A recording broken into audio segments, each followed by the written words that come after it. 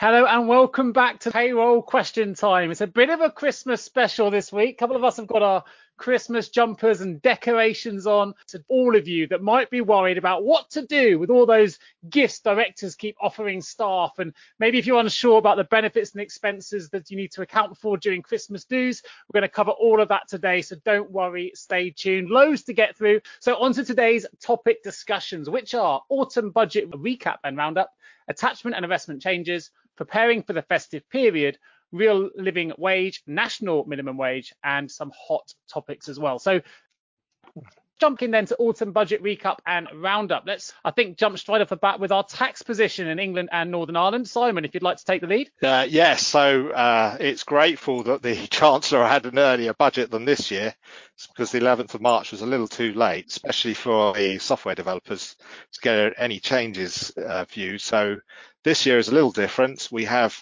half the information available, so at least we can do something in the interim. But the half available position in relation to England and Northern Ireland is there is no change. So nothing has changed whatsoever. There's no tax code uplift, no change to tax rates, no change to personal allowance, no change to thresholds and bandings. So that was easy, wasn't it? So what are some of the things we're missing then? Samantha, what are some of the things perhaps that for halfway there that we're waiting on? Well, we're still, of course, waiting on Scotland. We're waiting for confirmation on what Scotland is going to do with its rates and thresholds. It has, of course, as a result of devolution, the power to set its own thresholds and to set its own rates. And so I haven't heard when they are due to hold their budget in Scotland. Simon might have a date in mind. Yeah, it's within 2 weeks. But the challenge we sometimes have, so I think it's about the 14th of December comes to mind, so almost within a couple of weeks. It might be a few days before. The challenge we sometimes have with Scotland is it then is ratified by February, because it's the start of the process.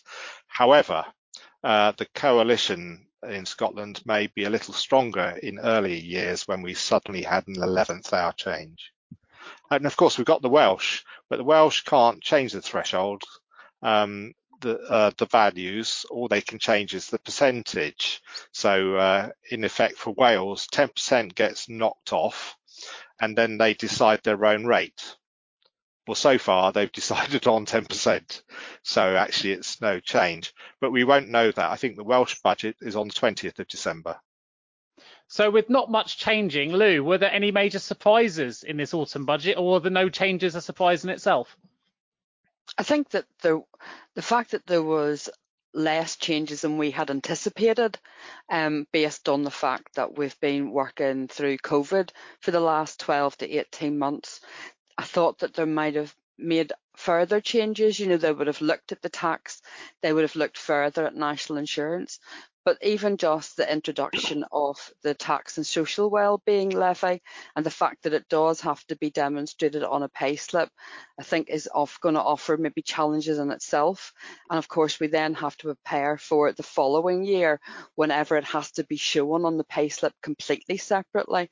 And it's looking ahead at that information is enough really to be thinking about at the meantime. So let's talk about tax relief for non-taxpayers. Andy, perhaps you can comment on this from your perspective.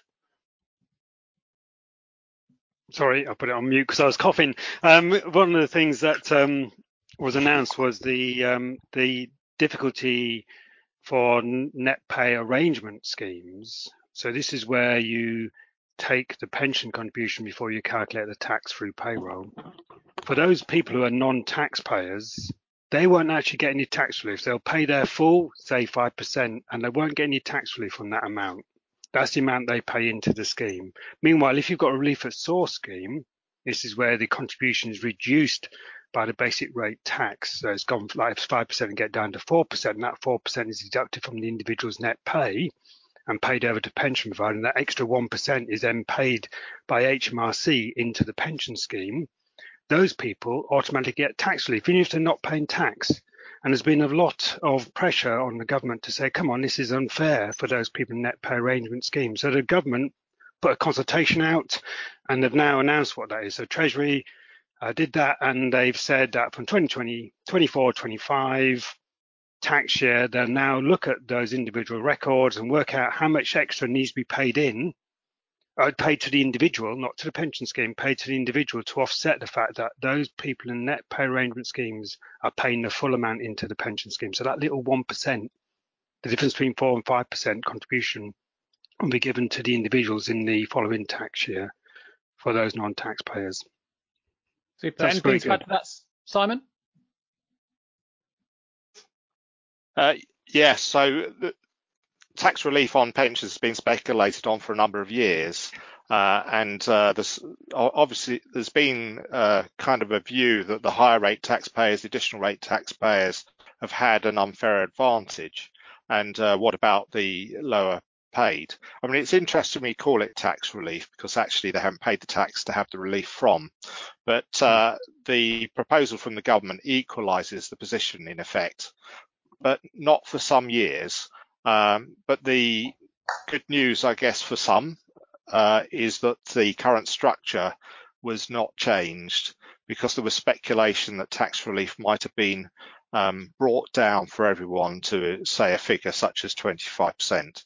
And I think that would probably have been seen as a bit of a disaster or a bit of self-inflicted injury to some of the political parties if they had, because they may have antagonized a lot of their supporters. Plus, a lot of the discussion on pensions and the higher thresholds, etc., often relates to NHS workers, I'm thinking, such as consultants, surgeons, doctors. Mm-hmm. The lifetime allowance, that's frozen until 2026. Is Lifetime allowance. £1 million, so that's, it has a big impact on, because it's actually, when you start looking at it, £1 million seems a lot of money, but you can accrue that quite quickly. Not if you're lowly paid, admittedly, which is sad and all that sort of thing, but it's not the very top payers that will be the only ones that suffer from that cap. It'll be normal people as well. Yeah, indeed. Well, actually, I've had a question. I've had a question come in from the pension side. Sorry, Samantha. I'll come back to you in just one moment. But while I've got you there, Andy, I've had a quick question come in on the pension side, which comes in from Grace, which says, we operate a net deduction pension for employees doing their self-assessment. How do they reflect this in their self-assessment? Do they reflect the full employee contribution or deduct the tax on the amount before declaration? Oh, actually, I'm not sure actually what you actually fill in on. I mean, it's obviously Yes. They need to complete the return to say, actually, I've got extra tax relief. And the same, I mean, you think even in Scotland, where they've got the 21% tax relief rate, tax rate, there's that 1% difference between basic rate, which is the key thing you're comparing it against. But yeah, I don't know if Simon might know in terms of the self-assessment return or. Sure, there is a box for them. You would, if you're in this is where it gets very difficult with terminologies, because I think we understand what's meant by net deduction, but when you talk to the taxman, they don't know what you're talking about, because I think you're describing a relief at source scheme, because schemes that have net in them are actually taken from gross, because they view it from the point of tax. So what they're saying is what is taxed. So whenever HMRC hear the word net, they think that's the amount that's being taxed, not where the pension deduction takes place. So it's just clarify that, because that's really confusing for people, and quite often these tax relief status gets confused and put up in reverse. You've probably got some stats on that, Andy. I don't know if you want to comment on that, but there's an element of there's a box on the self-assessment that will tell you to put the amount, and you're saying you're talking about the higher rate and the additional rate taxpayers, but you wouldn't put it on there if it's a net pay arrangement. I think you put the contribution value for the relief at source, and then they'll work out the difference. Mm-hmm. But I'm not giving tax advice or pensions advice, because I'm not allowed to. No, this is just facts. I mean, I don't know if facts. And funny enough, the revenue, if you look at their basic PAYE tool, their sort of gross to net calculator that a lot of employers use, you'll see that what they say is net pay arrangement and not net pay arrangement. That's their two definitions. And if you then click on the help for not net pay arrangement, it then says relief at source. So yeah, the terminology is fascinating and not very helpful because it is back to front in the logical understanding of those terms. I think, can I just say, please, all of you wonderful payroll people, Sure. especially if you're a bureau, look at your payroll system, make sure you've got the right tax relief specified, because we can see, because we get RTI data, and we also know what you declared as your pension scheme.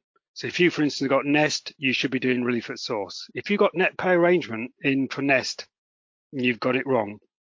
You need to unpick it and speak to Nest about that. And if you got Now, for instance, then they're net pay arrangement only. So it should be net pay arrangement.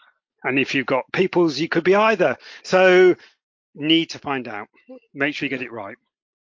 Yeah, great advice. Great advice. And Samantha, I unceremoniously cut you off before, so sorry if there was a point you were about to make. That's right. Story of my life, Nick. Not a problem at all. I just really wanted to confirm that this latest change and it impacts those in a net pay arrangement. So as Simon was saying earlier, that's where the pension contribution comes from gross pay before tax is calculated. So tax relief is therefore allocated at whatever the rate of tax payable is by that particular taxpayer. So if they are a higher rate taxpayer, they will get the tax relief at the higher rate. Whereas, of course, this particular change impacts, it's anticipated to impact 1.2 million individuals to a total value of only £53 a year. We're not talking significant sums, but it was just about equaling out the playing field, because where these are low earners, having that deduction, that pension contribution taken from gross pay where you don't pay tax, means you get no tax relief. Whereas those equal low earners having a deduction and a relief at source scheme, we're still getting that top up from the tax system in HMRC, and that was what was seen as being the inequality here. So super. Not big, but it's yes, no, it's a good win for those who lobbied hard for this. So let's move on then to the one change that has happened. I know most of it stayed the same, as Simon mentioned, but there's been a change to universal credit. So Simon, you would like to take the floor here? Yes, happy to, Nick. I was just going back to, if you don't mind, to a little comment Lou said about the payslip message on health and social care. And it's been a big debate within our own organisation. We can potentially put a centralised message on for everyone. But there was some, and I don't know what you feel, Lou, because it kind of impacts your own location there, is health and social care levy is an English thing. And there's an element of thinking, would some employers object? That's one aspect of just thinking. So there's an element of, we offer company level, payroll level, whatever message. So you can apply it once and it will keep it for the whole year for everybody at your choice. But do we enforce it on employers, or do we give you the choice to have it because it's felt that some might object? And it's not actually compulsory, it's a voluntary message. But moving on to universal credit, so they're saying it's £1,000 boost for 2 million workers. So there's an increase of £500 per year in relation to the amount you can earn before universal credit is reduced. And simultaneously, there's a reduction of taper. So the taper reduction is changed from 63% to 55%. And so it's just worth noting that. And the other aspect, sorry, Nick, going on changing a bit, of things we don't know. We still don't know what the statutory payments are. We still don't know what the student loan plan 2 and postgraduate loans are. We still don't know what, I was trying to think if there's any pensions and auto enrolment. We still don't know that, Andy. So as soon as you can twist Guy's arm, that would be great. Well, I'm hoping by mid-December we might find out what the thresholds are. Yeah. Sure. So is there anything you'd like to add then, Lou, if we talk about the health and social care levy and that payslip message? I know you commented on the poll results, but anything from a budget perspective that you'd like to add some commentary to? I think, as Simon has said, does depend on the employer, but being part of the Big Four, then we have our responsibilities that we have to uphold within our own obligations as a business and as a centre and as a managed bureau service. So it's considering everything. So I have an EY message that I have to consider putting on our pay slips, but as well we have to consider what the employer wants, and obviously if they want to make any amendments. And to go back to as well, some software providers obviously received that message on the 17th of November about the message, but they've still to put out into the public arena what they're actually going to do and whether they require an individual pay slip to be done with the message or if they're going to have it within the software.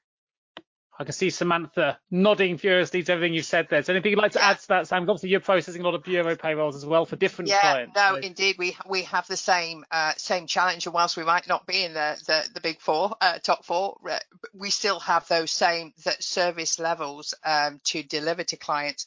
But I'm aware that many of our clients might say, no, this is politics. And when you actually totted up those results, it was very close between those that kind of accepted it. It's fine, 51%, 49% were the total of the other three.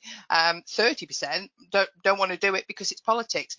And I know I commented on an entry that Simon made on this one, that it's just, it could create a whole heap of questions to the payroll team that we don't need to deal with it. It's like, well, what else? What does my tax get spent on? It's like, go and talk to HMRC. We just talk to this hand because this hand doesn't care. And I'm still thinking, well, hang on a minute. What happened to that 1% that Gordon Brown said was going to be spent on the hospitals? Was it? So I'm there with the 30%, and if there isn't a penalty for not doing it, then this is from a personal perspective, obviously not from a professional perspective. I would be tempted to say, no, not doing it. Well, before we open that hornet's nest, then, points brilliantly made. It's another area I know that you're quite passionate about, Samantha. You've talked about this before on the free ports. What's the latest on veterans and free ports that we need to make people aware of? Well, of course, the latest on veterans and free ports is that the software developers have been issued with further guidance, and there's been an update to the current year's guidance for software developers with an example of a very complicated formula. And if you're like me and your head explodes with formulas, you take a look at it, cried into a bucket and kind of moved away. But there is now an example for the veterans calculation, because obviously the veterans 0% rate for employers taking on veterans in the first 12 months of their civilian employment. That 0% was introduced from this year, but our systems, of course, can't cope with it because HMRC couldn't bring it in fast enough in terms of their specifications. So at the end of this year, and Simon, I'm sure we'll have a better update on this, by the end of this year, for eligible employers, they will be able to calculate and recover that amount manually. I think I say manually, I use that term lightly because nothing's manual these days. Now, as for free ports, of course, free ports we know is coming in from next year. There are a number of new free ports. I'm particularly pleased living in the East Midlands. We've got one at the East Midlands Airport. And for new employees who work for at least 60% of their time in a free port location, and a free port location can span 27 miles, I have read reassuringly this morning. So where they spend up to 60% of their time working in the free port area, then the employer can pay secondary threshold on earnings up to 25,000, I believe is the latest. And of course, that information is starting to filter through. There will be further guidance, I believe, in the CWG2 guide, which is the employer's guide to pay as you earn and NICs. But I'm sure Simon will have more from a software developer. I did see a big St. Nicholas-sized grin come across Simon's face as you were going through that. So, Simon, any comments you'd like to add? Yes, certainly the software developers have been in contact with what they call the software development support team at HMRC, with a number of questions, predominantly because you say, what's all the fuss? And I'll say fussed because it's the Freeport upper secondary threshold has magically been inserted into the calculation of all national insurance, which just seems a bit bizarre. So I think there's an element of what really you've really got to change the calculation for every NIC letter.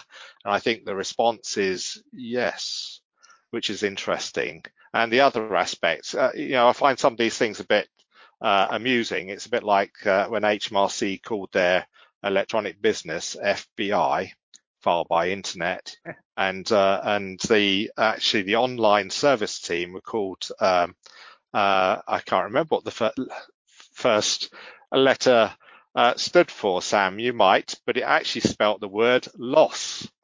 And so it was strange that they don't, but there's an element of here we've got fussed and fizzle. So the NIC category letters are fizzle. And so there's a bit of a fuss and a bit of a fizzle to Freeports, but we look forward to it. And the big query we're getting as an organisation is how many employers will actually fall into this, because lots of software will have old legacy solutions, new solutions. Which ones do you change? But at least we do have the detail. The slight adjustment, I think, Sam, is quite right. The annual fust is £25,000. The periodic fust for a week was different to the original specs. Well, the original specs were based on an annual fust of £25,000. So that seemed a bit strange that the weekly value changed by £1, but the annual one didn't. But that's where we are. That's all the joys of being in payroll software development. And so I'm sure everybody is up and ready for it and be there for April if it applies to you. But will it apply to you? I'm wondering. But it does interfere with the general calculation of national insurance. I guess the other aspect on veterans, I think you mentioned, Sam, is that yes, there is a manual process to reclaim veterans for this current NIC year. So you actually have to pay the employer's national insurance, then you can claim it back. There is an encouragement for software developers to allow you to do that via FPS. The oddity about that is you can't until the 6th of April for an old year. So I think you'll probably find that a lot of software developers won't actually do it because it's too late when you can. So, and if there's a manual process to do it, well, I say manual, a non-FPS process to do it, then they'll probably say, well, just upload your spreadsheet. And you've got your grant without us actually having to change 2 years worth of FPS change for something. And there was a plea from software developers to actually say, well, can't we do this in March and at least do it for month 12? And the answer came back, no. So it's a funny one, but we'll get there. It all adds to the magic and excitement of payroll software development. I just think you were determined to get as many Christmas terms into each answer. You've added fizzle and magic and sparkle and all these words, Simon. We'll see how we get on during the rest of this. Sure. Whoever said payroll was simple, I think you've answered that question as well. Certainly is not. I think we've covered the what are we still waiting for. So rather than jump into that for the moment, we've had quite a few questions come in. So thank you everyone for your participation. Here's the first question, which I'll let you choose who would like to answer this one. Perhaps either Lou, Sam, or Simon. The question, it comes in from Susanna, and it says, when employees leave the business and have accrued holiday pay to pay on leaving, should this be paid at normal day rate, salary /260, or should this be paid at average holiday, the same as it is when employees take the holiday? That makes sense? It does. Holiday pay is a very confusing obligation on employers, and the law is, I'm going to say, woolly at best.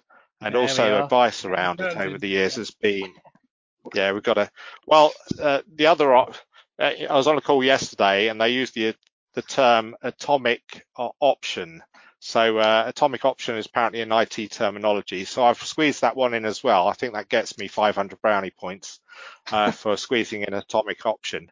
But the latter you described, I would suggest, is correct, as it should be paid on the 52-week average as a minimum, but you can pay more if you wish to under the contract terms.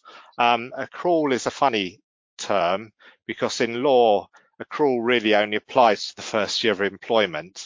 After that, it's a proration of the annual entitlement, although sometimes it's referred to as an accrual. It's not. And you don't actually accrue cash or prorate cash, you actually prorate entitlement based on length of employment in the year. And the other aspect, I could go on this for years, this is a challenge, Nick. The other aspect is for the first year, the accrual basis is different to when you leave and the proration, because accrual happens in twelfths of entitlement, whereas a leaving proration is based on number of days you've worked. And so just be careful on some of that. So I would say it's based on the 52-week average, ignoring 0 weeks. Super, thank you. Hope that answers your question, Susanna. Please let me know in the chat box if you have any further questions regarding that. Another question over to you then, Sam, moving from right to left. What is the current position with employees who may be isolating or have COVID-related illness? Do we still pay SSP from day one? I'm going to say yes. I've not read anything that differs with that view in the last week. So I would say yes. Yeah. You still need that period of incapacity to work, of course, and that period of incapacity to work trips up many an employer and many a payroll, and has done since statutory sick pay was first introduced. We still have to have those 4 continuous calendar days where somebody is incapable of work under that contract due to illness. But yes, where we have a COVID-related illness and a PIW has been established, then yes, it would be payable. That those 3 waiting days wouldn't need to be served. Fantastic. And my last question then, before we move on, I knew that the budget was always going to take up a fair portion of our time. Keen to get on to the other subjects area as well. So last question here. We have an employee who is on a very, brackets, long-term sick. They continue to accrue holiday pay at an average of the last 52 work weeks over 3 years. But what happens when the sickness exceeds 3 years? So there are 0 worked weeks in the 3-year reference period. Does the accrued holiday then get calculated at 0? I think this is a John question, isn't it? Because this is a legal question, I would have said. Well, in terms of there you go, John. Sickness, partly it can be regulated by contract, and there have been some European cases as to the extent of what may be the permissible type of carryover period. But normally you wouldn't see it being 3 years. You see it being a shorter period in terms of that, something along the sort of 18 months. Because of course most contracts will say that it'll say you've got to use your holiday or lose it, but it may apply a permissible period during which you can carry it over. But the stretch of that is not as far as 3 years. Okay, great. Well, let's jump into the next. Go on, Simon. Sorry, I think the average holiday period is a maximum of 104 weeks. So the averaging period will slowly shrink until you get to a point where there is no pay to average. So it's just a consideration, but it will start dropping. So you don't keep the 52-week average earnings, and that's what it is on 52-week average for the payment. It will drop to 51, and then 50, and then 49, 48, keep on dropping until it'll get to 0. At the point it drops to 0, they haven't got average earnings. Great point. Great point. Well, let's move on to the next slide, which is all to do with attachment and arrestment changes. The Welsh Government seeking views on the proposal to update the earnings thresholds for attachment of earning orders, or AEOs. Who would like to kick off here? I'm happy to if you want me to, Nick. Well, go on, Sam. You do it. I'm going to jump to the last one because I think the last one gives us a nice introduction into the first bullet point. So Scotland have set, published and approved their rate changes for their tables for the next 3 years. Now they have a set process for reviewing the arrestment change, the arrestment levels, the threshold levels, every 3 years to take account of the increase to the cost of living. Now, the Welsh Government, the Welsh Assembly, have opened a consultation. Normally, Wales and England would sit sort of pretty much identically in their operation, but there hasn't been a change since, I think it was No, 2007 was the last amendment, and the last amendment then covered a period from 1998 to 2006. So the increase was the equivalent of 36.5%. You can tell that I looked this up, and there hasn't been a change since then. So if there were to be a change from, say, next year, the average earnings would take us to about 41.8% increase, and that's what Wales are basically kind of asking the question: should we do this? Should we increase to take account of the increase in the cost of living? They have also asked, and I think the answer is pretty much going to be yes, we would do that. Of course we would, it's nonsensical. But they've also asked the question as to whether or not there should be a set period where they would routinely change the rates, just as Scotland do with the arrestment orders. And again, I would say yes. But my question, of course, is what about England? There was no talk about England. This is a Welsh Assembly issue rather than an English government. Can I say an English government? We don't have an English government, but Westminster haven't talked about this as a consultation. So it'll be interesting to see what happens there. That leads us on nicely into the next part of the slide then, really, which is how does that relate to the complexity of pay attachments for England, Wales, Scotland and Northern Ireland? Lou? I think it's the fact that we now have really 4 devolved governments, and they all act differently. They all pass different things, and they all act at a different speed. Very often Northern Ireland can be very much behind the curveball in even how they operate with what Boris and the government put through Westminster.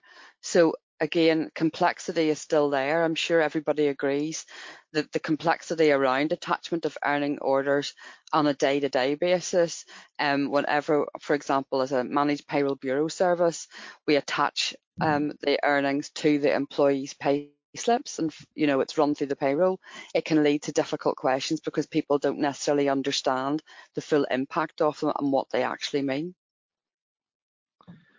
Right, and obviously there's been some Scottish arrestment changes which have been approved. Simon, would you like to comment here? Well, yeah, they went through the Scottish Parliament on the 12th of November. Sam's talked about that. So they're changed every 3 years. They're actually applicable from April. The interesting thing about Scotland is law is quite often retrospective, and the rest of the United Kingdom, it isn't. So that doesn't mean that the law applies earlier, but it does. The new application applies to earlier rulings, if I put it that way. So if you have an earnings arrestment in place now in Scotland, come April, the rules will change for that pre-existing order. In England, Wales and Northern Ireland, they don't, because they're set at the point the order was set. So if Wales change an order, that doesn't mean new people will go to the new order amount. It means that new orders from the 6th of April go to the new order amount. Pre-existing orders remain as they were. So that's the difference between Scotland and the rest of the United Kingdom, is the new table doesn't replace the old for pre-existing orders. It only applies to new. And that's all part of the complexity of it all. Yeah. The other interesting thing I think about Scotland is their orders are not priority orders.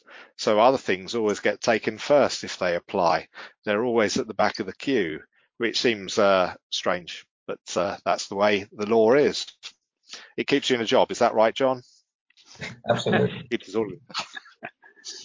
Excellent. Well, we've had a question. We're going to go to another poll in just a moment. Before we get there, we've had another question come in from Eleonora, which just says, the holiday pay period of reference, it is clear that this should be calculated on 52 weeks. However, we pay on a monthly basis, not weekly. So we can't consider the 52 weeks and we have to consider months instead. Is that risky? Yes, the Bays would say you have to do it on a weekly basis. However, equally, they'd say you need to just convince a judge that you're being practical and reasonable in the calculation you perform, because I'd agree with you. It's very difficult for a monthly. And in fact, if you delve deeper into the law, the requirement is actually that you include any worked time up to the prior Saturday, you pay the holiday. The thing is, you might not pay that for another 6 weeks. So how do you know what that is? I don't know if John's got any thoughts there, but I think it's an element of, it's very difficult law to actually apply in actual practicality, and I think people just do their best. I think that's right. I've dealt with lots of holiday pay cases over the years, but they tend not to be around that, which is something which is a little bit more on the margins. And if it came for an employment judge, I think they'd probably be sitting there scratching their head trying to work it through. Is my honest view. A great question So, there, Eleanor. so I think there's an element of pragmatic choice sometimes. Coming in, let me ask this question. My company is thinking of giving all staff a voucher instead of having a Christmas party this year. The value would be £30. Can this be treated as a trivial benefit and therefore not subject to tax or NI and not treated as a benefit in kind? Yes. Great. Very easy. Yes. Well, Yes. If that's as simple as... Go on. It's not there a is some contract. dependency Yes, though. yes. It's less than £50 to provide. It's not cash or a voucher exchangeable for cash.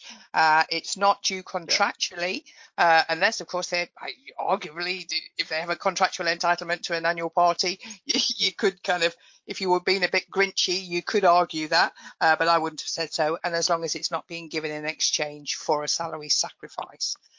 So how would that response change, Samantha, if that value was £100 and it was still a voucher that couldn't be exchanged for cash? Would that change the response?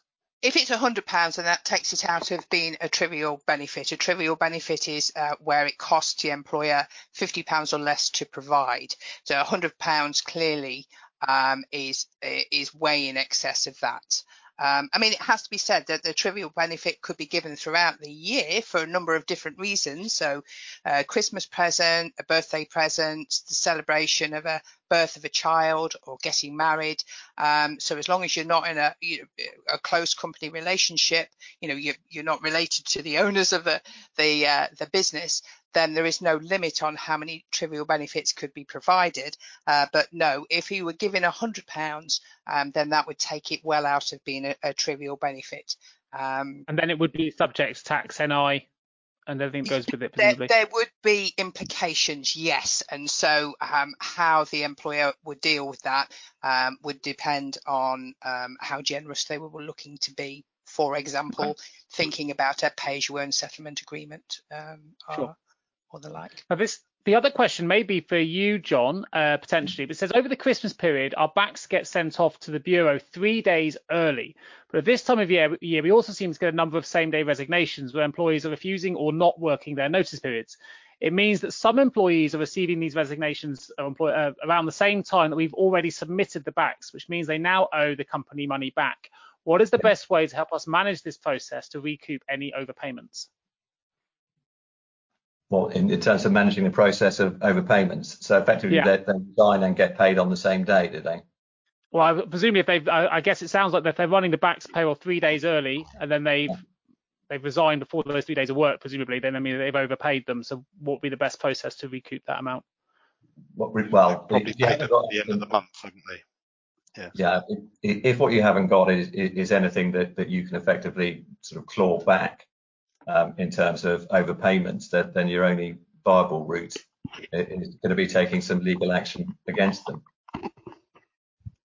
And whether that's cost effective or not is an entirely different matter. Depends on the value, really. Sure. That makes total sense. Just thinking, well, we can cover some of the law on what's allowed, because that might overcross with the gifts and actually can reinterpret those gifts to be actually for funding of a party. But John, you just mentioned it. Why are employment lawyers busy after Christmas parties? Well, because there's always something that happens. There's always something. And over the years, normally in the run up to Christmas, we get asked to draft something that reminds people of the type of behaviour that they need to exhibit at a Christmas party. And whilst 90% of people may comply, I'm sure 20% of the people actually read what I put out anyway. But there's always a small cohort of things, and it tends to be the usual things that you would expect. Someone disgruntled at their boss, and after 6 vodka Red Bulls, they get a little bit more courage than they might have done otherwise, and things get a bit feisty. And And also there are other issues. Sometimes they're more serious as well, in terms of sexual harassment and sexual assault and all of those things. So from a sort of protecting the business point of view, it's helpful to send something out, because of course in the workplace, an employer is vicariously liable for the actions of their employees. And if you've got an employee who discriminates against another employee, then the company will be liable for their actions. And part of the sort of advice that you give and what you set out in terms of behaviour is to cover the fact that what is in work is a gradually expanding concept. So if you're in an office and you do something to someone else, well, fine, that's the workplace.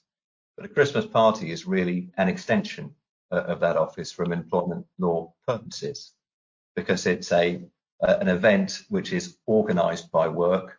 Often alcohol is provided, by the employer. So from an employment law perspective, it's really seen as just an extension of the office. And things have even got a bit further than that in terms of potential liability, because there have been cases where you've had a works Christmas party and then there's an after party. And in one case, in the after party, again, punch up, and it's the boss in that situation who actually physically assaulted in quite a serious way a member of his team who had quite serious injuries. And that was held to still be an extension of the workplace.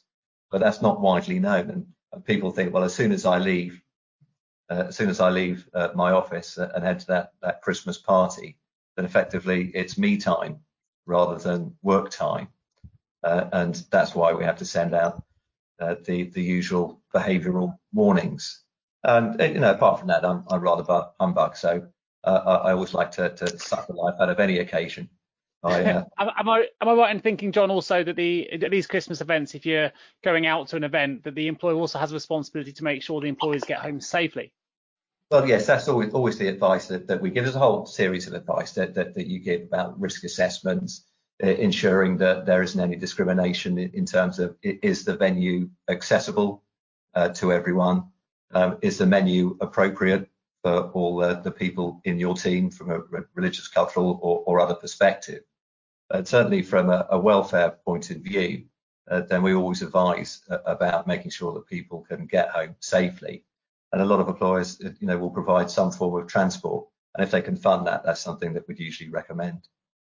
I think it's worth mentioning here because Is it considered work time? Yeah. Sorry. So a lot of payroll managers, as you say, they may be siloed out into different teams. So maybe payroll managers or heads of payroll that are actually responsible for their own little team parties, so to speak. So I think it's really important advice for those that are hosting their parties, like departmental parties in particular, just to be reminded of some of those things you mentioned there, John, because they could be, a head of payroll or payroll manager managing their first ever Christmas party for their team and not necessarily aware of some of those responsibilities. I think it was really worth highlighting. Let's jump into the first subject then within the slide, which is early paydays. So Simon, let's come back to you. Let's inform the people on the webinar about early paydays over the festive period. Yeah, sure. So a significant number of employers bring their payday forward, and we don't think anything of that, are we? So in SD Works, most of our clients will process their December pay in the first 2 weeks, and we go very light for the last 2 weeks of December, extremely light, virtually nothing happens. I don't know if that's the experience for Sam's team and Lou's, but ours is everything's done in first 2 weeks, then there's nothing for 2 weeks. The challenge there is for universal credit claimants.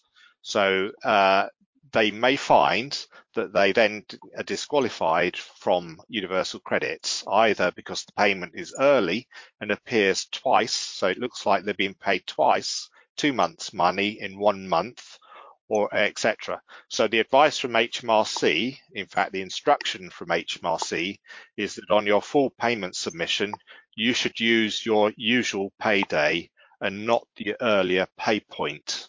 They're asking for that. There have been some court cases where people have been challenged and managed to get the universal credit calculations adjusted, but that can take months. So there's an element of a plea of, if you're paying early, report your normal day on the FPS to HMRC.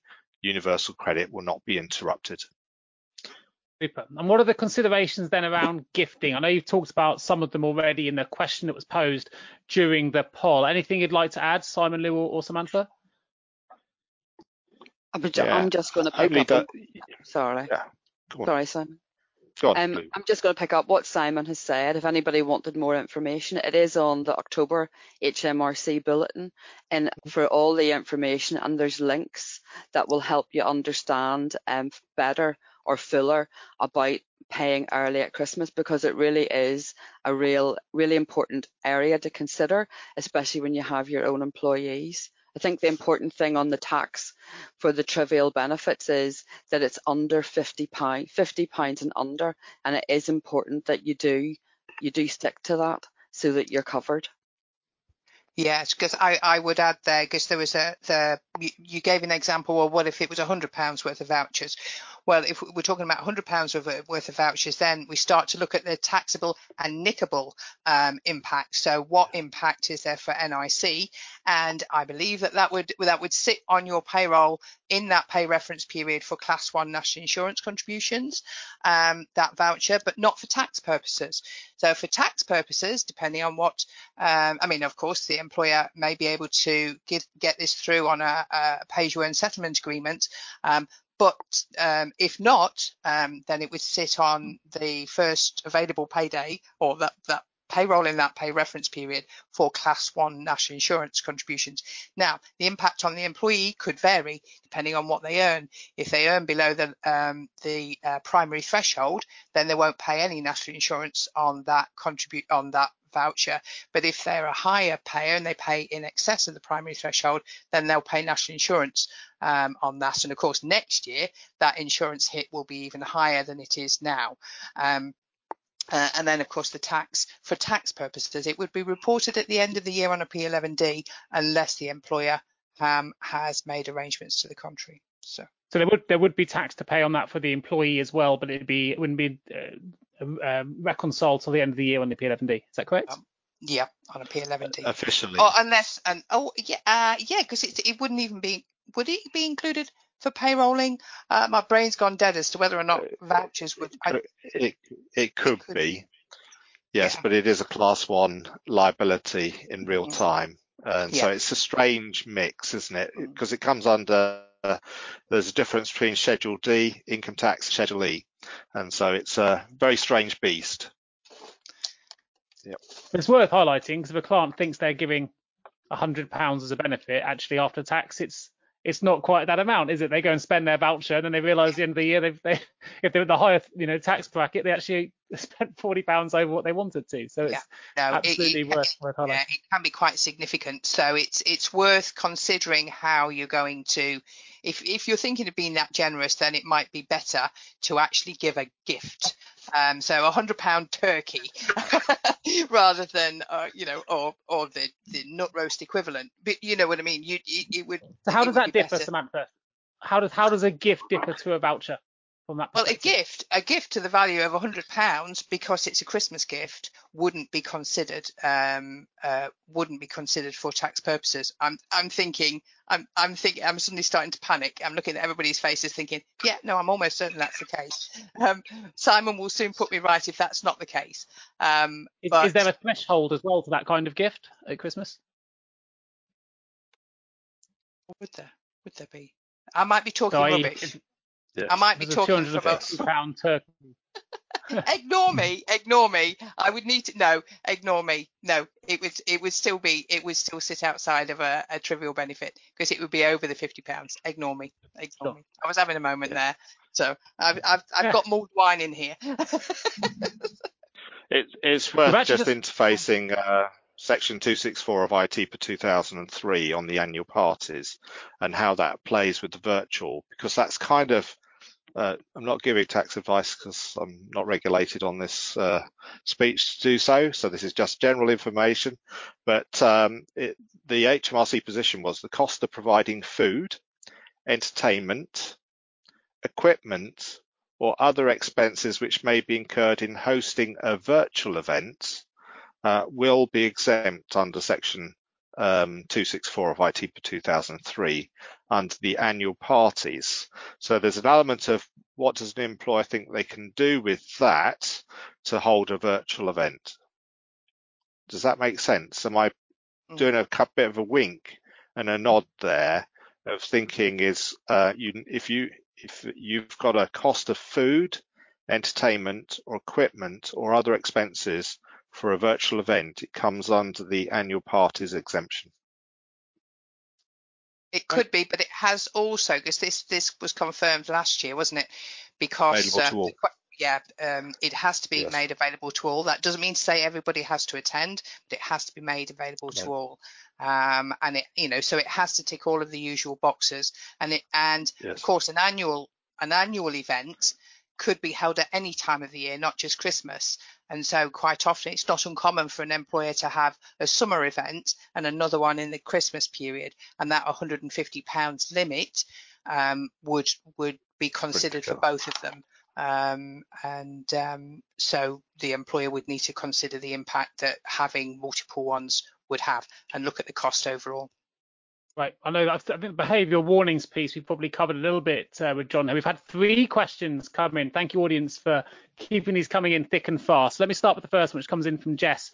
It says, we offer long service gifts and our auditors advised us that if this spend is more than £50, that it is to be recorded on the P11D. This is different to what you've just said regarding gifts. Can you please advise which is correct, please? Yes. Yeah. No. I took that back. So yeah, well spotted. Thank you. Yes, I immediately took that back as me being an absolute idiot. So yeah, and drinking way too much mulled wine, way too early in the Christmas period. So apologies for that. Apologies. Super. And the next question we've had, as private health has increased, can we put a percentage on the PSA and payroll of the rest? No. I don't believe you can have private medical on a PSA at all. It's just a suggestion I'd make.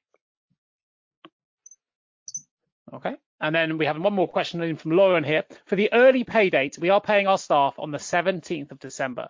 So on our run control for December, I have put actual pay date as the normal pay date and then back date as 17th December. Is that correct? It sounds good if your normal pay date is the date that goes on the actual FPS submission to HMRC. That sounds correct. But it's worth checking that that is really the date that gets on the FPS.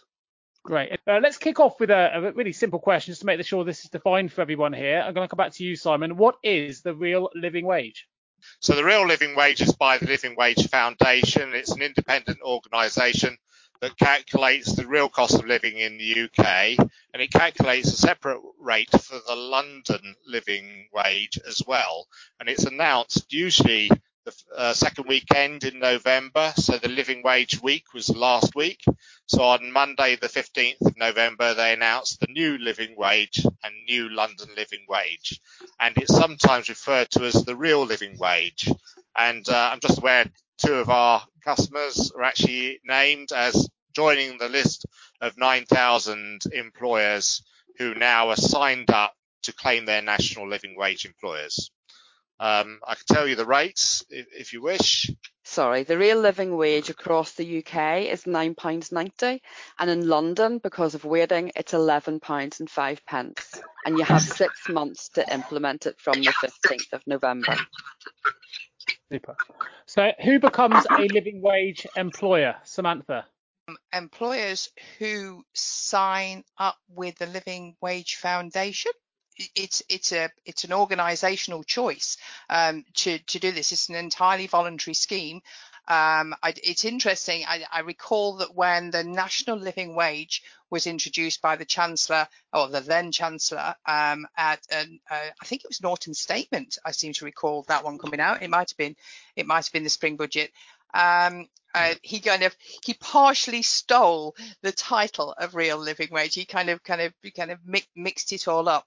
And we immediately saw the announcement by, I think it was Lidl, that they were going to be a real living wage employer, because there was a big question as to could employers afford to pay the national living wage. And actually, we saw a bit of an increase in the number of employers who announced that they had signed up to be a real living wage. It's very much an organisational thing. It may also be a requirement as a result of membership to a professional body. I happen to know this because my dearly beloved is a chartered architect, and chartered practices, they have to pay all of their employees, and this is a requirement of the RIBA, they have to pay all of their employees minimum real living wage rates. So, you know, it could be a requirement that's put upon you as a result of you being a member of a chartered body. Super. And I know Lou mentioned what the new rates are. When do they apply, and do they fully cover national minimum wage? Lou? Well, when they were announced on the 15th of November, you have 6 months to put into place the real living wage rates. So an employer that signed up, and there is over 300 employees that are impacted by the 9,000 companies that have signed up to it, and you have 6 months to implement it. So that means that all employees should be on the rate from the 15th of May 2022.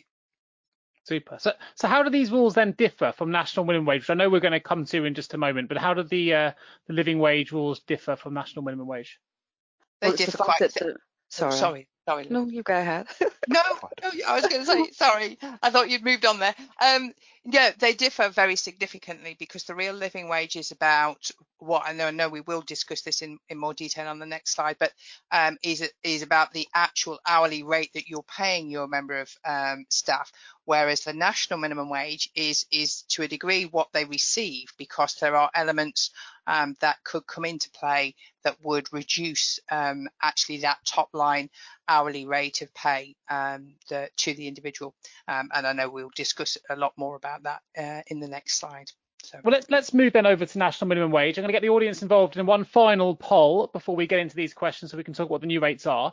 The poll is: do you think you are ready for the national minimum wage increase? Very simple poll for you, this one. Simple yes or a simple no. So while we're waiting for that to come through, I've actually got a very, I think it's going to be an easy question for you to answer while we wait this has come in, which is national minimum wage. Before we open that slide, just to check, it doesn't apply for employees under 16 years of age. Is that correct? Samantha, perhaps I can come back to you for that while we're waiting for those results. Yeah. Or Simon. Apologies, I was thinking about an earlier question. Could you repeat the question again, Nick? Yeah, national minimum wage, just to check, it doesn't apply for employees under 16 years of age. No, it doesn't. That's correct. In fact, it doesn't apply to some 16-year-olds. So the requirements for national minimum wage qualification is that you've reached school leaving age. That differs across the 4 devolved nations, so just be careful with that. Generally, it's a date in May for England. In Scotland, it's a date in May or February. No, get it wrong, but if you want, I can provide those dates, and also the Christmas break. So Scotland, there are actually 2 dates. One is set common for the nation, and the other is set dependent on when the school breaks for Christmas. So you have to actually have left school or have reached school leaving age to qualify for national minimum wage. Super. But hopefully that's given us time to get some results. Hopefully your audience members have all been answering this question. Do you think you are ready for national minimum wage increase? Let's have a look at those results, Hannah. There you go. 96% have said yes. That's what we call a payroll webinar group, fully on top of everything that's happening. Fantastic results. Lou, would you like to make some comments on those? I think it's great, everybody, being ready. But I think part of the reason why we asked the question is being business over the last year and a half, are employers able to meet the expectations of paying the national minimum wage? And that in itself is a big ask whenever you look at what businesses have faced and are facing, so it's great that everybody's prepared. That's very reassuring for our profession. But I think we were thinking as well of, as a business, what is the way ahead? And will businesses be able to make those payments come the April 22?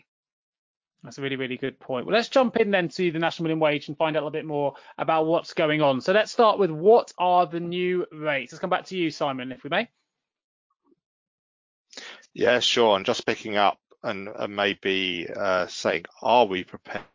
The word of caution I'd put there is I think that most of the people on the named and shamed list thought they were prepared before they were named. It's a good point. And so I just put that out as a thought. And certainly when people have come to us that have gone on to deep audit, when we spoke to them about, you need to look at these things, they didn't have a problem. But they had a problem later. So what are the new rates? The new rates for 23-year-olds and more is £9.50. That's an increase of 6.6%. Now the shocker is the age 21 to 22. It's gone up to £9.18, which is 9.8% rise. We may discuss, I guess, why. And the 18 to 20-year-old has gone up to £6.83, which is a 4.1% rise. 16, 17-year-olds, assuming they've left school, £4.81, which again is a 4.1 rise. And it's interesting on the apprenticeship, and I think we'll probably discuss apprenticeships. The apprenticeship rate has gone up 11.9% Wow. to £4.81, and there's a reason, so maybe we'll come back to that. And the accommodation offset has gone up by 8 points to £8.70, which is a rise of 4.1%. So generally the rise is 4.1, but you've got those others that have significantly risen. Well, let's focus on some of those whys then. You mentioned there might be a why as to why the 9.9% was it increase for 21-year-olds. We start there and then maybe move on to apprenticeships afterwards, Simon. Yeah, sure. If employers are not aware, the goal of the national minimum wage transformation project over the next few years is that the national living wage will apply to from 21. I think that's by 2024. And I suggest that the reason that the 21-22 year rate has risen so high is to sort of chip away at that goal. So eventually you'll find it gets closer and closer. In fact, at the moment, it's only 32 pence apart. And how about the apprenticeship? So there's a good reason for that increase as well. So what's the reason behind the large, very large apprenticeship increase? The Low Pay Commission, who have the remit of reviewing the rates for national minimum wage and national living wage. Well, they have two remits. Well, they have a number of remits now, but when it comes to the national minimum wage, they have a remit to set rates that don't kind of give rise to a loss of employment. So they have to be mindful of the impact that a rate for national minimum wage could have on employment figures. With a national living wage, when that was introduced, it was introduced with a set target in mind of being, I think it was 60% of median earnings was the original target within a 3-year period. Whereas, of course, now it has a new target. It met that target, subject to any significant economic disasters. That wasn't quite the term that the Chancellor used, but it was similar. Now, the national living wage has a new, national living wage. National living wage. I'm having a day That's that today. mulled wine again, Samantha. Yeah, it is. Apologies. National living wage rate has a new target now of being. I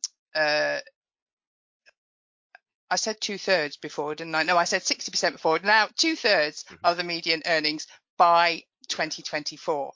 And last year, of course, it took a bit of a hit. So the Low Pay Commission had to set kind of the graph and the increase that the living wage is going to have in order to achieve that target. And so one of the remits is to keep an eye on that graph. And last year, it took a bit of a hit due to the pandemic, whereas this year, of course, it's back on target by 2024. The Low Pay Commission, on the other hand, to get back to apprenticeships, you thought I'd gone off on one again there, Simon. To get back to apprenticeships, the Low Pay Commission recommended last year that the apprenticeship rate be aligned with the young people's rate, what used to be referred to as the young people's rate, because this is an area that they've been looking at closely during consultation. And next year, just for if you're interested, they intend to take a close look at the accommodation offset, because the accommodation offset, whilst it is set at a rate, it is by far anything but a simple subject to discuss, and can quite often get an employer in hot water when it comes to national minimum wage. Fantastic. Thank you, Samantha. So what do we need to do then to get employers ready for national living wage from the age of 21? Simon. Well, I think the government are doing that by increasing it so much by the 9.8%. They're in effect nudging employers to that goal so that it's naturally transitioning. But I think there's an element of we need to get in our head. It is rising that way. The other comment I'll make about apprenticeships is HMRC are finding that lots of employers are paying apprentices, which is great, except when they look at them in any detail, they find they're not apprentices at all. So there's a lot of people being called apprentice where there's no apprenticeship agreement in place, no training, potentially being done under an approved training plan. So they're not an apprentice at all. And so I think that's an element of some alignment as well in that lower age is because most will be young people, is to actually bring them up to their age rate as a minimum. Of course, some will be older, but just be careful. Just because you call someone an apprentice doesn't mean they are. It's amazing in payroll just how much determination needs to be made across so many different things, right? A lot of it falls in their laps, constantly determining one thing over another, which is, it's a really, really good point. Well made there, Simon.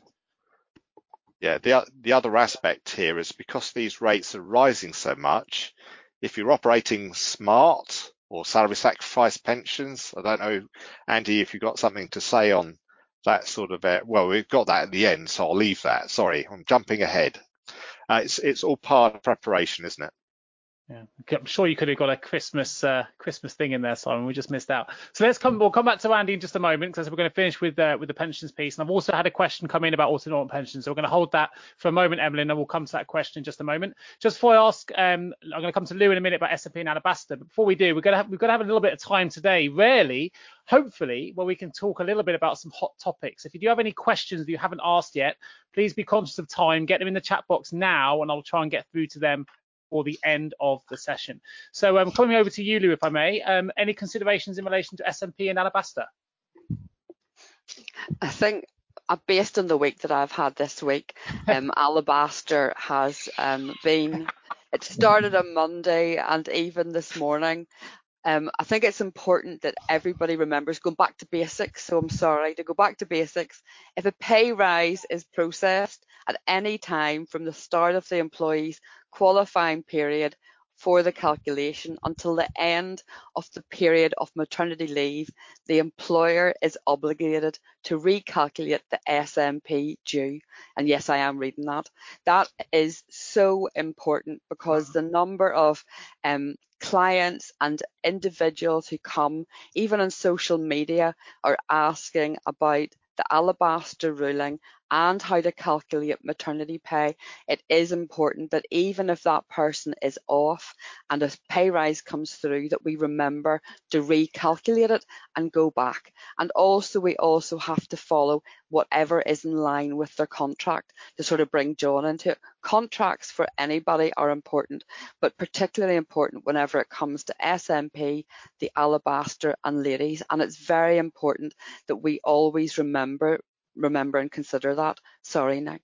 That's not perfect and nicely put. I'm glad I came to the right person for that one. It sounds like it's been on your agenda this week, Lee, which is great. So Simon, I'll let you lead into Andy, which is the salary sacrifice pension considerations we need to consider. Any other salary sacrifice things we need to consider, Simon, from a payroll perspective?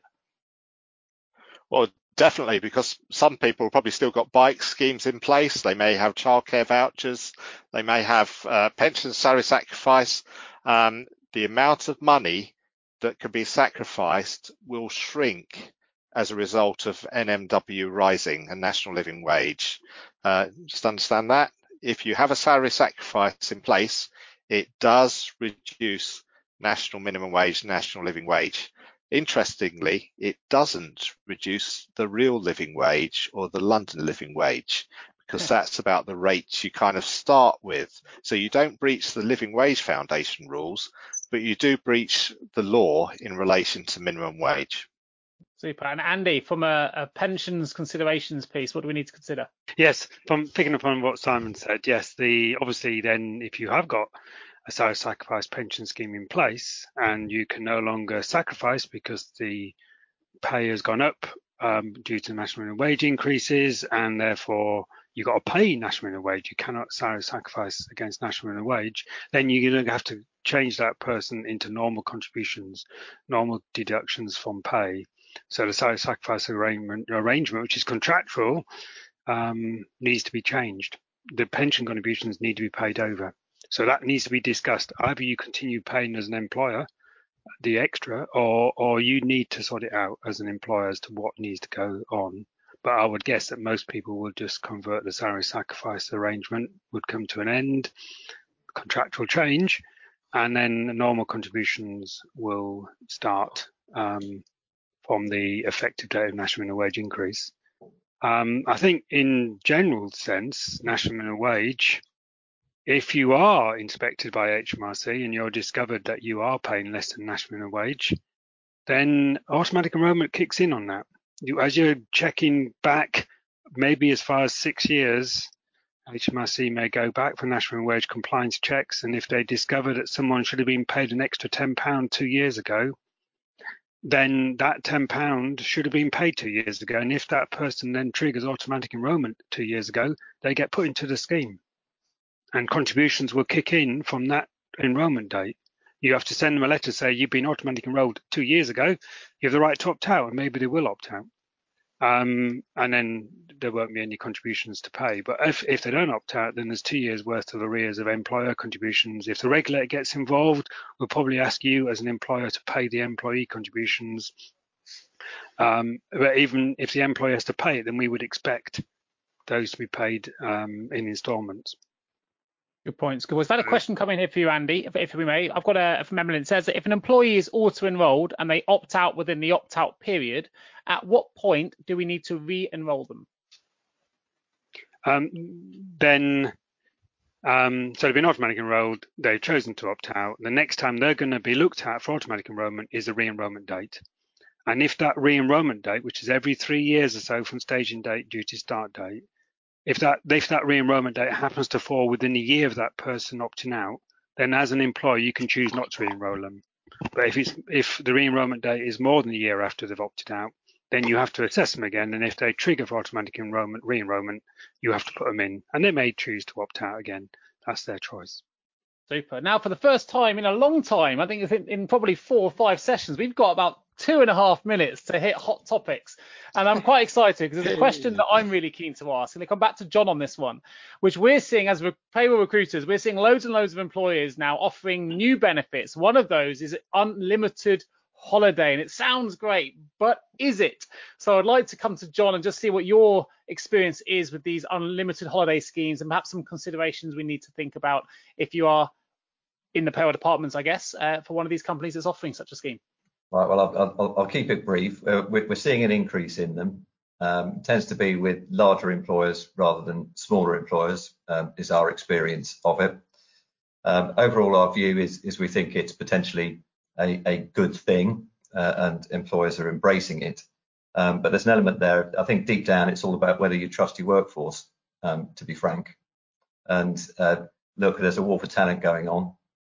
Everyone's got used to working at home, being more flexible. And I think employers are getting more used to the idea. And in terms of productivity, they think that will increase. In terms of retention, recruitment, they think it will assist with that as well. Create some HR issues. You know, if you've got someone who's taking 60 days holiday per year because that's what they want to do, there's someone else who's going to have to be picking up their work in the workplace. So there are some HR issues to think through. But overall, I think it's a positive move. I know one thing that we've discovered is unlimited holiday schemes doesn't necessarily mean you get unlimited holiday. It still needs to be approved by your manager, and it can be denied. So I think there's a thing there that some people misunderstand it. And also for employers that think for those that don't take holiday, don't have to pay any holiday. Again, if you're contracted or there's a statutory holiday allowance there, you still need to be in adherence to those. Is that correct? Yeah, absolutely right. I mean, there's no obligation on people to take all their holiday in a given year if that's not what they want to do. But what you've got to do is give people the opportunity to take their statutory minimum holiday, because after all, working time regulations is a health and safety issue. That's the fundamental point. So you want your staff to take their holiday because it's good for them. Couldn't agree more. And last but not least, we've got 1 minute here, Simon, and being on the IRENE committee, and I'll come to you here on agent PAYE access. Can you just expand on that? We've got about 30 seconds, so not wanting to push you, but 30 seconds to talk about agent PAYE access. Yeah, sure. Previously, agents or bureaus or your payroll supplier could not see your account. But since a few weeks back, that's been and over the past year, it's been expanded slowly from smaller bureaus to larger agents, that actually potentially your agents can be authorized now to see your dashboard. So they know what you're talking about potentially when you say you've got underpayments and interest appearing, whereas before they had no clue whether that was there or not. Fantastic. Well, I just want to take this opportunity to say a huge thank you to our panel for their wisdom today. I want to thank everyone who's joined us. Wish you all a very festive and mulled wine filled Christmas. I want to wish you all a wonderful new year. We will all be back again in January 2022. My name is Nick Day. We've been joined by Lou Gray, Samantha Mann, Simon Parsons, John Keeble, and Andy Nichols. And from us all, happy Christmas and a happy new year. See you soon. Happy Christmas. Bye. Yeah, happy Christmas. Bye. See you next year. Yeah. Yeah, indeed. Bye. Bye.